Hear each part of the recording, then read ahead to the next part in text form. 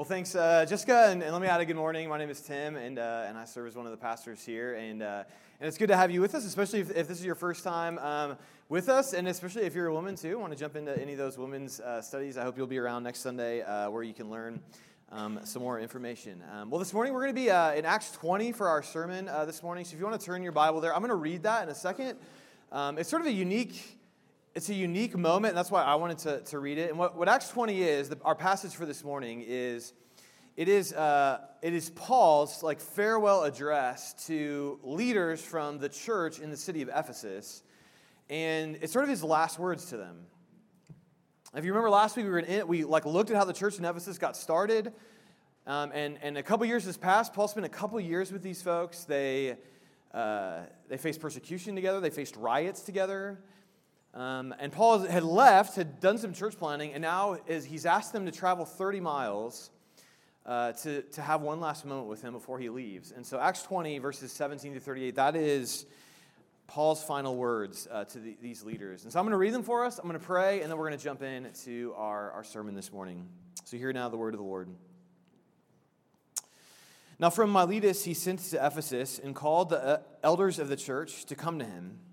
And when they came to him, he said to them, "You yourselves know how I lived among you the whole time from the first day that I set foot in Asia, serving the Lord with all humility and with tears and with trials that happened to me through the plots of the Jews, how I did not shrink from declaring to you anything that was profitable and teaching you in public and from house to house, testifying both to Jews and to Greeks of repentance toward God and of faith in our Lord Jesus Christ.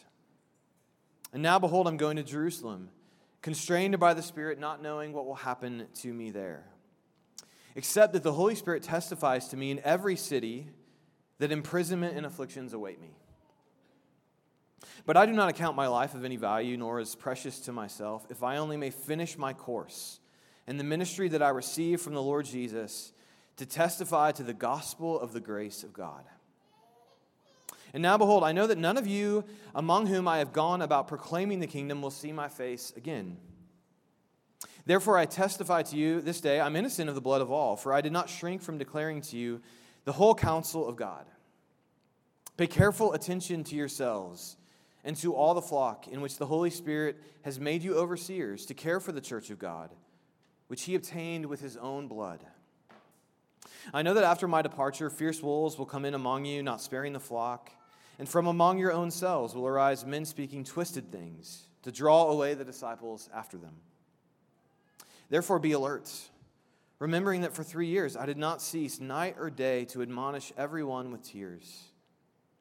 And now I commend you to God and to the word of his grace, which is able to build you up and to give you the inheritance among all those who are sanctified. I coveted no one's silver or gold or apparel. And you yourselves know that these hands ministered to my necessities and to those who were with me. In all these things I've shown you that by working hard in this way, we must help the weak.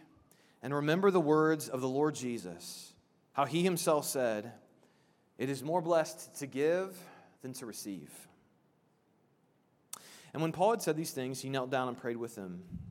And there was much weeping on the part of all, and they embraced Paul and kissed him, being sorrowful most of all because of the word he had spoken, that they would not see his face again.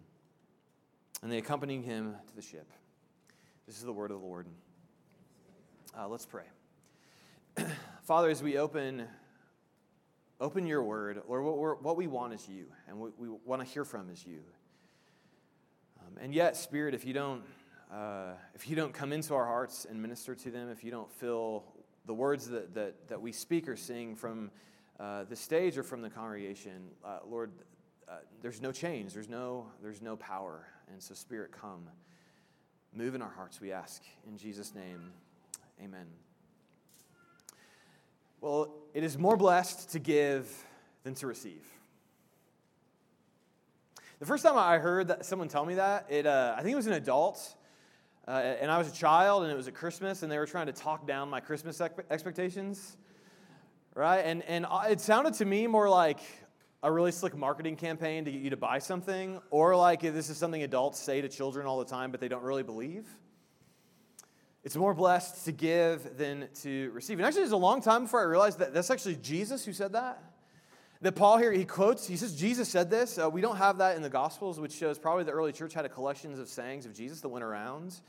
And apparently Jesus said this, it is more blessed to give than to receive. And here in Acts 20, as Paul has like final words for this church he spent 3 years of his life with, it's one of maybe the most important churches in all the New Testament. As Paul wants to speak to them, everything he says, the whole letter, the whole farewell address, is about how it's better to give than to receive.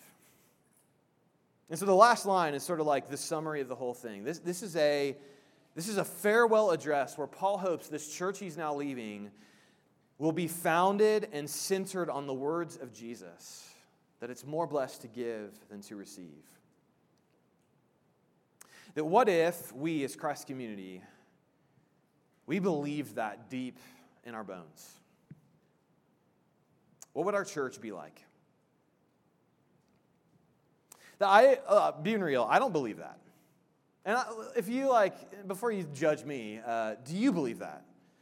Does your life just kind of scream out, it is more blessed to give than to receive? Would someone look at your life and be like, that person is all about generosity? There's no, do you really, and not would you send a Christmas card with this saying on it? But I mean, is this core to who you are? Is your fundamental assumption about life that it is better, that a blessed life is a life that is poured out and given, not one that receives? I desperately want our church to be a community that if we're known for anything, it's generosity. It's our core assumption about life is that I am more blessed when I'm giving myself away than when I'm receiving something. And in particular, because of the context, because Paul is speaking to church leaders he spent 3 years of his life with, and we as a campus are about 3 years old, and there's some of you in this room who've been here 3 years, many of you who have not been here 3 years. This is a good moment just to reflect on who are we, what do we want to be, what are our foundational assumptions, and for us, just to spend some time, those of you who are church leaders here, and when I say leaders, that's not a title, that just means do you come, do you help, do you serve? If you do those things, you're a leader. And to speak and to sort of dream together, what would we look like if this was kind of our foundational assumption? We are more blessed when we're giving ourselves away than when we receive. And so this message probably is a little bit bent towards people who are in with us at Christ Community. But if you're not sure that you want Christ Community to be your home, you're kind of figuring that out. Or if you're not a Christian, I still think this is a really relevant message because I believe that the kind of, if Jesus really is God, if he is who he said he is, then the kind of community that Jesus would want to create would be something we would all want, we would all long for, we would all desire. And I think as Paul goes through and speaks to these church leaders, what he wants their church community to look like, I think that's a community we all long for. A community full of people who, as they gather, their first assumption as they come together is it is more blessed to give than to receive. I want to be that community, and so let's think about that together. And I know I'm breaking maybe the pastor's code here. 4 points. Point one, give. If we're going to be this sort of community, we have to be people who give sacrificially. As we look through Acts, Paul's strategy for church growth is church planting. And in Acts, what he does is he goes from city to city to city. And in the last 3 weeks, we've looked. He went from Athens to Corinth to Ephesus. He goes from city to city to city. He plants a church there. And once the church is planted, he moves on to the next city. Sometimes staying longer, sometimes staying shorter. And that's one reason why that is central to our strategy here in Christ Community, both around the world as well as within Kansas City. So your generosity towards Christ Community, it's helping to start a church on the east side of Kansas City. Daryl was here in February, New Community Church. We don't want to just be about church planting in Johnson County. We also want to plant in places that may be more difficult. And so Daryl is a church plant that your generosity is helping to start. So your generosity helps our global partner, the China Partnership, which is focused on training church planters in the house church movement in China. And so listen, Christ Community, we are about church planting. It's even why our multi-straight strategy is the way it is we are about church planting, and we want to see Paul's strategy and do the same strategy. The best way to advance the mission of God is new churches. And yet, like, that's really easy to like, yay, raw, that's exciting. But Paul is like, he's very honest about what this means for himself. And he has like some fundamental assumptions about what his ministry life means. And he starts in verse 23 when he begins to like, okay, this is my life, this is my work. Here's one of his assumptions. He says, the Holy Spirit testifies to me in every city that imprisonment and affliction await me. How encouraging, right? Paul's calling is unique, obviously. Like, he's an apostle. I'm not saying we're all like Paul. And yet, I've never known a missionary. I've never known a church planter, a congregant leader, or a church that's on mission, trying to advance the mission of God, the kingdom of God in its city without significant opposition or significant suffering or significant pain. It's really hard to try and take what God wants to do in the world and to push it forward. And one example of this, I've been listening to the podcast Startup recently, and it's a podcast about the trials of entrepreneurship. It's typically focused on business, the business world, but they decided this last season, season 5, to look at church planting. And so it's Gimlet is the company that's doing it. They're not a Christian company, so they're not like there's not Christians talking about church planting. These are non-Christians sort of looking at church planting, interested in like how church planting works. And as I've listened to the first of all, you should listen to it. It's worth your time because you're doing it right now. But secondly, is in the second episode, they go into the enormous psychological stress that's related to starting a new church. And anyone who's been an entrepreneur, you know, like starting a new business is incredibly psychological stress. Except for the fact that you have a clear product that you can sell and customers, whereas like for us, it's like we're trying to convince people to change their entire lives to Jesus. Like it's a little bit more challenging than, buy this iPhone. Like I think I could talk people into buying an iPhone. Jesus is sometimes more difficult than that. And so they go into this, and it's fascinating. And one of the parts of episode 2 is that they talk about how in church planting now, and Misty and I did this, there are church planting assessment centers where they basically send you, they try to stress you out and make you lose your mind for 4 days, and then they assess you into whether or not you should be a church planter or not. And we did that. Misty and I, we did this back before any of you knew a Shawnee Mission Campus was going to happen. And for 4 days, we were completely stressed out. We carried our 5-month-old Micah at the time around with us, trying to see if this is for us or not. And in 4 days, I barely slept. I broke my iPad, all while this group of people were just watching us nonstop, judging us, writing little notes about us. It was a terrible experience. But what that is about is they recognize most church is so stressful and so difficult. They want to. Can you do it? And here's the thing, American culture is probably the easiest culture to do it in. When I speak and have talked with Chinese church planners, they're not just dealing with the stresses I deal with, which is can we make this thing work? Like, is it viable? They're also dealing with imprisonment and persecution. And are there Chinese officials in our church? Is everyone in the room here for Jesus, or are some people here to report me? And what I want to say, my big point from this is if you care at all about advancing the mission of God in the world, it's going to be hard. It's going to cost. And you have to be willing to give sacrificially, and especially to be a part of a church plant, which is explicitly trying to do something new in the city for the glory of God. You cannot be a part of what we are doing here without giving up something. Like just to be in this room, you've already made a sacrifice. And so why do it? Right? Why does Paul say, listen, I'm going to go church plant in the next city, and the Holy Spirit has given me a word from the Lord, and it's not we're going to have 100 converts. It's I'm going to be imprisoned and I'm going to be afflicted. So why do it? And Paul, he sort of says in verse 24, he says, I don't account my life of any value, nor as precious to myself. My life's not about me, he says. If only I may finish my course in the ministry I received from the Lord Jesus to testify to the gospel of the grace of God. Paul's burden in life, why he is willing to endure imprisonment and afflictions and hardship, is he wants to testify to the grace of the gospel of God. The why behind, why it is worth the pain and the difficulties is we want to testify to the gospel. And this world is incredibly resistant to good news, isn't it? Our world has an immunity to grace, a resistance to mercy. And this world is filled with messages that are an encouragement to give up. You'll never change. Or the flip of that, which is you better change and it's all on you, and right? You better pick yourself up by your bootstraps, and if you fail, then there's no one going to be there to help. Our world is resistant to the gospel. And into that world of lies, we try to birth a church into it.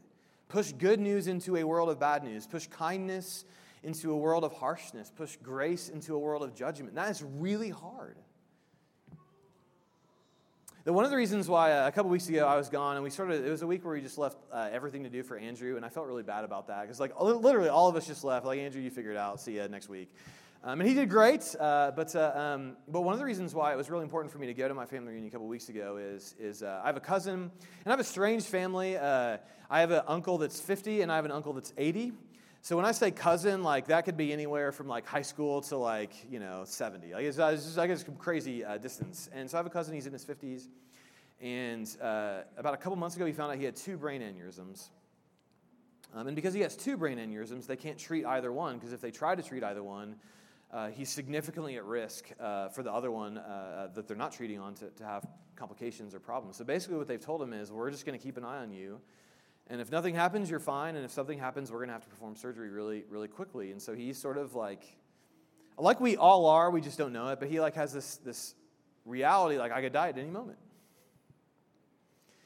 And so I wanted to go and talk to him. And so I went, and we started to go down that path a little bit.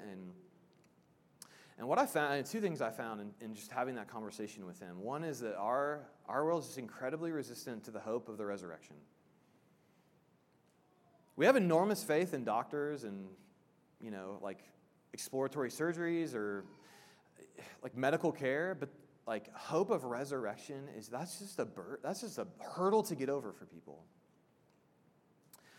And second is the only way anyone will ever hear about the hope of the resurrection is if you and I, Christians who believe in that hope, are willing to sacrifice. Willing to have a potentially really awkward conversation, around your family. And I needed plenty of courage to even enter into that conversation, and I probably needed more courage than I had in that conversation. And the reality is, we live in a world where we need to get the gospel out.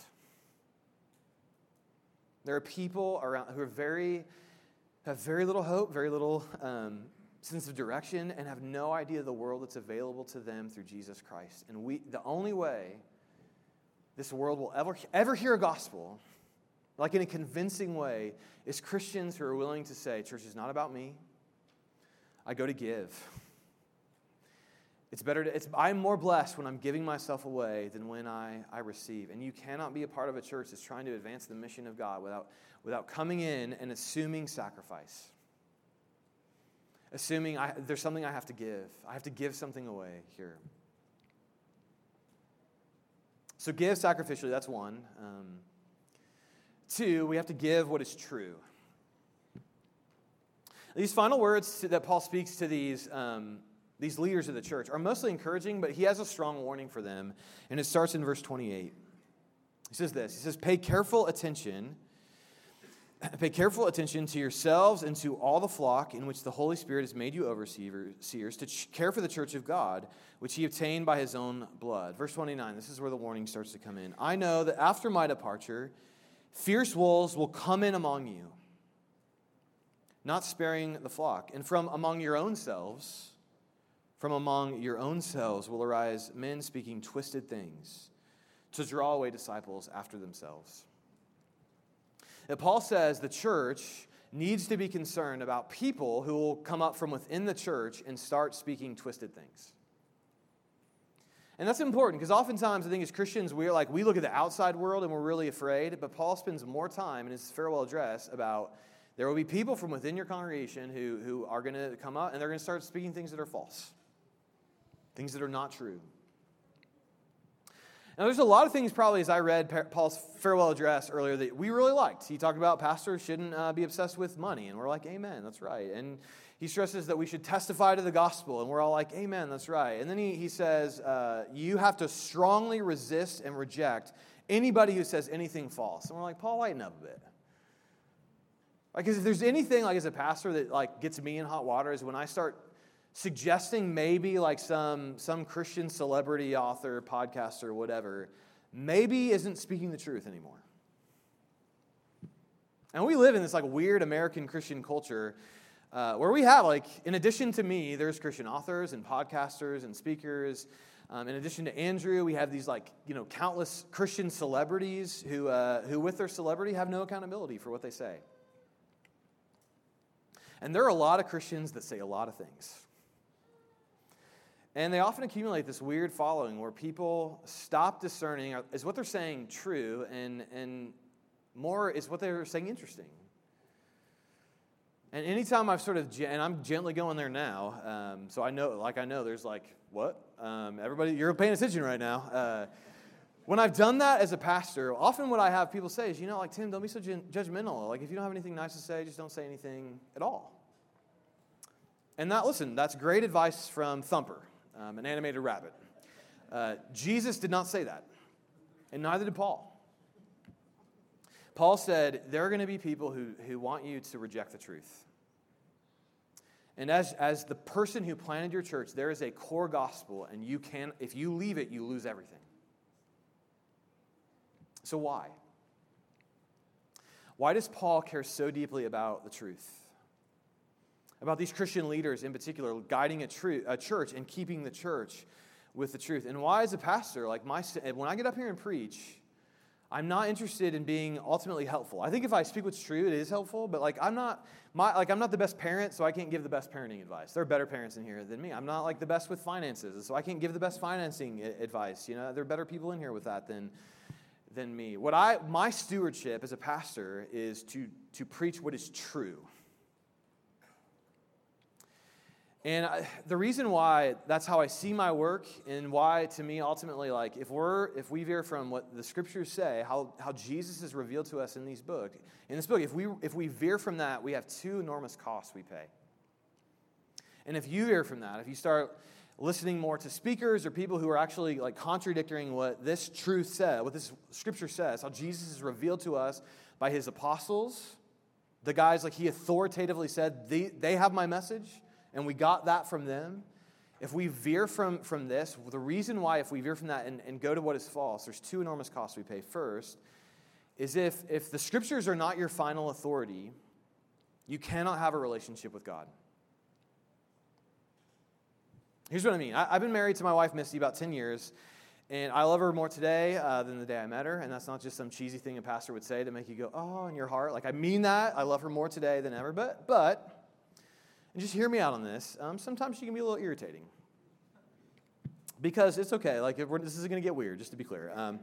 She's married to me for 10 years, which means she calls me out on my stuff with a precision that none of you come close to. Right? And some of y'all, you can call me on my stuff, and you see it, and you're like, Tim, don't do that. That was dumb. And I'm like, you're right. But Misty, it's not it's not just a tap on the shoulder. It's like a bow and arrow from across the field that is a bullseye every time. And listen, would I prefer a robot Misty that I sort of engineer to just answer everything I say with yes, dear? Of course. Obviously. But that's not a person. I can remake her in my image so that she likes all my junk that I need to work through. I can remake her in my image so that she just agrees with everything that I say and she never challenged me, she never pushed me. But that's not a relationship. And the reality is, if you come to the Bible and decide, I'm going to take what I like and I'm going to reject what I don't, you're creating a robot God who's just answering yes to everything that you have to say, who never forces you to change your theology, who agrees with you about everything, who never forces you to believe anything difficult, and especially who never forces you to take a long, hard look in the mirror. And lots of people do that, especially in this weird Christian celebrity culture. We have lots of people, I'm not going to believe that anymore. You can't believe that in our day. And if you do that, you can't know God. All you're doing is you're just remaking God into your own image. And it's not a good idea in marriage, and it's certainly not a good idea with God. God gets to define the terms of who he is to us. We don't get to redefine them. And if we do, it means he can never contradict us. And I would just ask, has God ever contradicted you? Have you ever made a major shift in thinking because of wrestling through this book? Can God contradict you? Do you believe anything that's difficult in the Bible? Because if the scriptures aren't your authority, you've programmed God, he's a robot, and it's not just that that's a mistake, it's that real marriage with a real person is so much richer and better. It's harder. Especially when she pulls out the bow and arrow and it's harder, but it's better. And if you read the Bible with an honesty and a willingness to let God go there and go to work on you, it's harder, but it is better because it's a real person. So first, the reason why the truth matters, why I have a lot of faults as a pastor. One fault I will not I will always run away from is that I let my own thinking be any of what I think we should do as a church. It must come from here. And if it doesn't come from here, we can't have a relationship with God because this is how God has revealed himself to us. So that's one. And then two, if the scriptures are not your final authority, then you have no power. And what I mean by that is, what's your plan for when you die to get out of the grave? Right? I mean, that's probably why most of us are here. It's like, hopefully there's heaven. Well, what's your plan? Because I have no idea how to do that. And listen, when I read the Bible, there are lots of things I read I don't always agree with. The Bible has a very different take on money, on power, on humility, on kindness, on mercy, on sexuality, on all kinds of things than I have. And the reason why I listen is not because I've read this book and every time I open it, it's like, oh yeah, that makes perfect sense to me. Absolutely, no. The reason why I listen to this book is because the man about whom this book is about, Jesus, knows how to come out of the grave after being dead. And my assumption is if you know how to do that, you probably know more about money than I do. You probably know more about humility than I know. About power, about kindness, about whatever.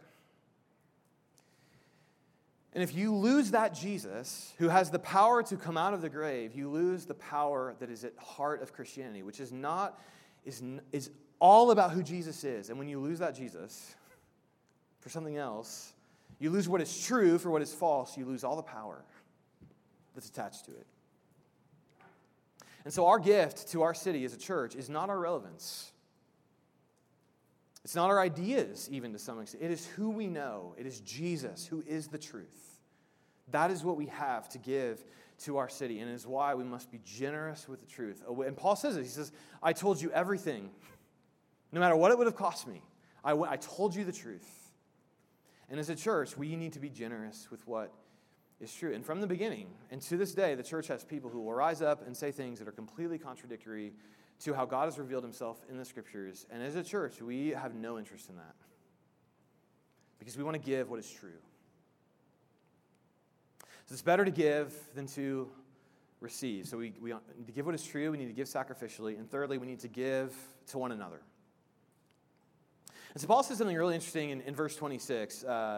He says, therefore I testify to you this day that I'm innocent of the blood of all, for I did not shrink from declaring to you the whole counsel of God. And commentators say Paul means a couple things when he says this. One thing he means is that he's telling the church in Ephesus what I just said to you, which is I told you the truth no matter if it made you mad or you liked it or you didn't. I always told you the truth of who Jesus is. And then the second thing that commentators think that Paul means by this is what he's saying is I'm innocent of the blood of all of the city of Ephesus. And I think what that's getting at is Paul saying, I planted a church in Ephesus, and because I planted that church in Ephesus, now the whole city is reached with the gospel. My work is done. I can move on. And again, we talked about this point one. This is why church planting was so central to Paul's mission, is that he wanted to see a healthy local church in each city. And he's done that, and so he can step back and say, now the gospel's in the city. I can move on from our time together. Church planting is incredibly important. But as I said in point 1, and we're going to go back here again, church planting is incredibly difficult. And so I want to do 2 things with the rest of point 3. And that is first, I want to thank you, especially those of you who have been with us for 3 years, for your incredible generosity.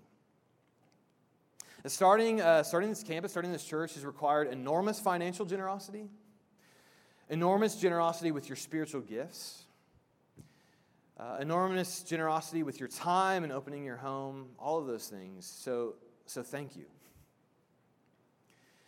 And when Christ Community, when we're functioning well, there's a capacity to do things together we can't do alone.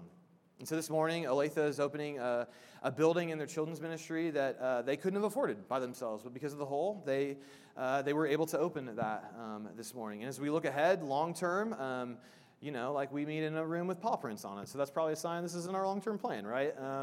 And so we have building needs. Downtown campus has building needs. We tried to raise $8 million for Reach KC. We probably have more than that to go. And the reality is church planting it's very expensive. It's very time-consuming. It's very resource-consuming. And I want to say, first, right, thank you. And I'm blown away by your generosity. I mean, truly blown away by, especially this local campus. I'm blown away by your generosity of time, gifts, treasure. It's amazing. And so as we say thank you first, but then secondly, just to always push us, right? We want this to be our culture. It's better to give than to receive. So are there areas you can give that you aren't giving to yet? Let's just put what we all knows on the table, which is we need your help serving, especially in children's ministry, right? And you'll hear from those leaders next week more. But even to let you know, one of the reasons why we do 2 services is not because we have to. We don't have to, actually. But one of the reasons why we do that is we recognize, first of all, in our mobile reality, we're only going to all be together once a week because it's really hard to get all together somewhere else other than here once a week. And so we wanted to do 2 services so that we could just get more time together on a Sunday morning. And so built into our philosophy is the idea of being a 2-service family, being a 2-service person, and that you serve one service, and you have time with Christians and adults as you serve in children's ministry or greeting, wherever you're at, worship team.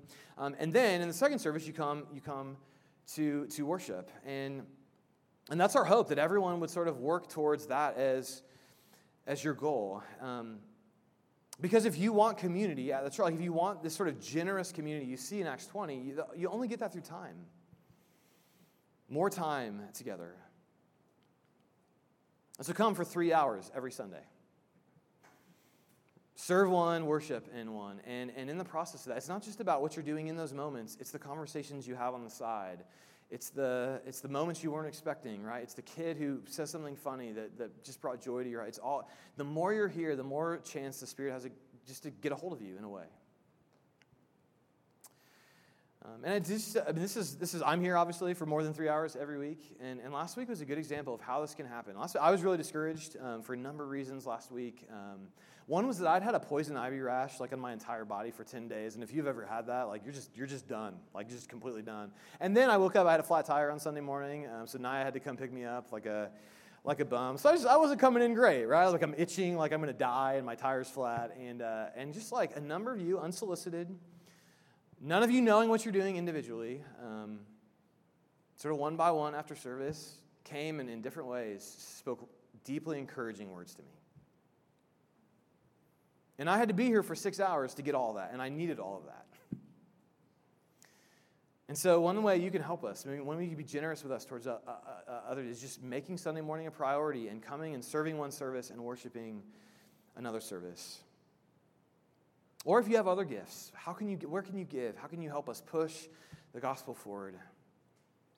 And obviously, and again, we always start with a thank you on this, but we hope you'll always think about your financial generosity towards Christ Community. And one of the things that I love about our campus, and I actually a couple people have referred to our church this way with this word, is scrappy. Right, so we're the church that when the furnace breaks, it's like, well, what room does have a furnace? And the one room that does have a furnace, we just meet in there for the Sunday morning. If you remember back to that, those of you who were with us that Sunday. We're the campus that the morning our trailers are frozen shut. It's like, well, what do we have to do church with today? We got some chairs. We'll figure this out, right? It's scrappy is kind of the way we approach this. And every business startup kind of has a story about starting their business in a garage somewhere. It's like this, everyone tells that kind of origin story. And we sort of have that story. We didn't meet in a garage. We met in a room as cold as a garage. That's our origin story. But we started this church the way you're supposed to start it, which is not about buildings or programs, or it's about people. And if that means we got to cram in this one room that has heat, we'll do that. The church planning, like what we're doing here, it is ultimately about people. And each day we take another step, and we expect God to provide, and He will. We expect Him to send us people who are in need of the gospel and of ministry and of encouragement, and we're going to be faithful with those people. And each day we just expect God to provide, and God will provide through this church through people.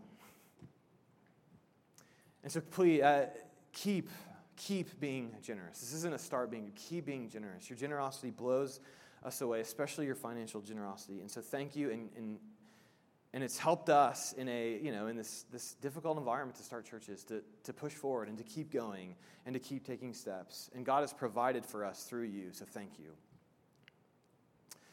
So give sacrificially, give what is true, give to one another, and finally, lastly, I want to be a church that gives ourselves away. And I want us as a church to define success not by what we accumulate, but by what we give away. Success for us as a church is not what we can point to and say, look what we got. Because God didn't give that to us for us to sit and enjoy it. He blesses us to give. It's more blessed to give than to receive, right? That's the foundational assumption we have about life and ministry. And so I love this last picture you get of Paul and his disciples, or the leaders from Ephesus, where they're crying together, they're hugging, this is incredible community. And when a church community and every one of us comes and builds this church community on the assumption that I am more blessed when I'm giving myself away than when I'm receiving. When we build a church on that assumption, this is what you get. People in tears, encouraging one another, with one another, fighting with one another, all in with each other. Not a group of people who come to the church and I'm going to go to a hard place for a moment, then I'm going to go back to an encouraging place. Not a church community where people come and look at the church leaders and say, what can you give to us? What can we receive? A church cannot be built that way. And in our context, that's how a lot of it's easy for us as a church to go. There's what can we give to you, make you happy, and then you come, and that's not who we want to be. We want to be a group of people who live with that assumption, I am more blessed when I'm giving myself away than when I'm receiving. And that's something it requires every one of us, every moment of our lives to live into as a church. And it's a big hurdle to overcome, to operate within a church asking, what can I give away? And as I give away, I know I will receive, but it is more blessed when I'm giving away than when I'm receiving. I want to be that church, and I want to challenge us continually to be that church. A church that if anyone encounters us, it's not a stretch for them when we tell them it's more blessed to give than to receive. They don't have the reaction I had as a child, which is like, you don't believe that. But they see it in who we are, how we operate, how we live. And I hope, whether you've been here for 3 years or you've been here for 3 minutes or an hour, I hope you've experienced that. And we always have room to go, to grow. We have a long way to go on this to be as generous as Jesus, obviously. But I want to close by just saying this idea that it's better to give than to receive. I don't know if you've experienced it. I have. And I've experienced your generosity towards the mission of God. Some of you've patiently waited for 3 years playing with pipe and drape. We got rid of it, though. It's gone now. Learning how to install lights. Like, how many of you thought you were going to do that at church? You've watched my kids for me. You've played hide and seek with them. You've welcomed us into your home. You've let me grieve with you by the graveside, and you've let me dedicate your children into this body. And I have no idea why any of you let me do that. But I'm really grateful. I've experienced your sacrificial giving. That Missy and I one day, sitting at the dining room table, just terrified, processing a child's terminal illness. And our doorbell rings. It's someone from our community group with a basket of encouragement, and hardly say any words. We just cry together, hug, and that's it. And I've experienced people telling me what is true. I don't know why. There are so many incredible older leaders who are willing to worship in this room, this place. But every time I start to doubt, I need a push, I need an encouragement. Someone needs coffee, someone needs lunch, maybe a beverage. And both what is true and what is encouraging is spoken to me, and I get prayed for. And so as I preach this sermon, I don't preach as a pastor who feels like the need to compel you to be more generous. I preach as a pastor whose hands overflow with gratitude and thankfulness. And that this world needs more people to have the experience that I have had. And the only way that will happen is if every one of us, you and I, every day of our existence, are living deep in our bones. We know it's true. It's more blessed to give than to receive. It's not a bumper sticker. It's not a card that we send. It is who we are. And if you haven't experienced that, whether here in the church, you haven't experienced a generous community, I'm sorry. Sometimes we get it wrong. A lot of times we're sinners. We get it wrong. And yet, Jesus, our founder, never got it wrong. Every breath he breathed, every moment of his life, it was evident he believed deep in his bones, it is more blessed to give than to receive. And so he gave sacrificially for this place to be possible. Jesus left heaven and came into this earth so that you and I could know the gospel and have it. Right? Jesus, he knew that even though he would speak what is true to people, they wouldn't want it, and he'd be arrested for it, he'd be mocked for it, he'd be betrayed for it, he'd be crucified for it. And yet, as Paul says to these Ephesian leaders in Acts 20, by all of that, Jesus bought us, bought the church, bought this community with his own blood. So, church, we are a community that exists because of the blood of Jesus. And so we cannot operate on any other assumption than the assumption that it's more blessed to give than to receive, because we would not exist if Jesus had not gone into a cross and bled out for us.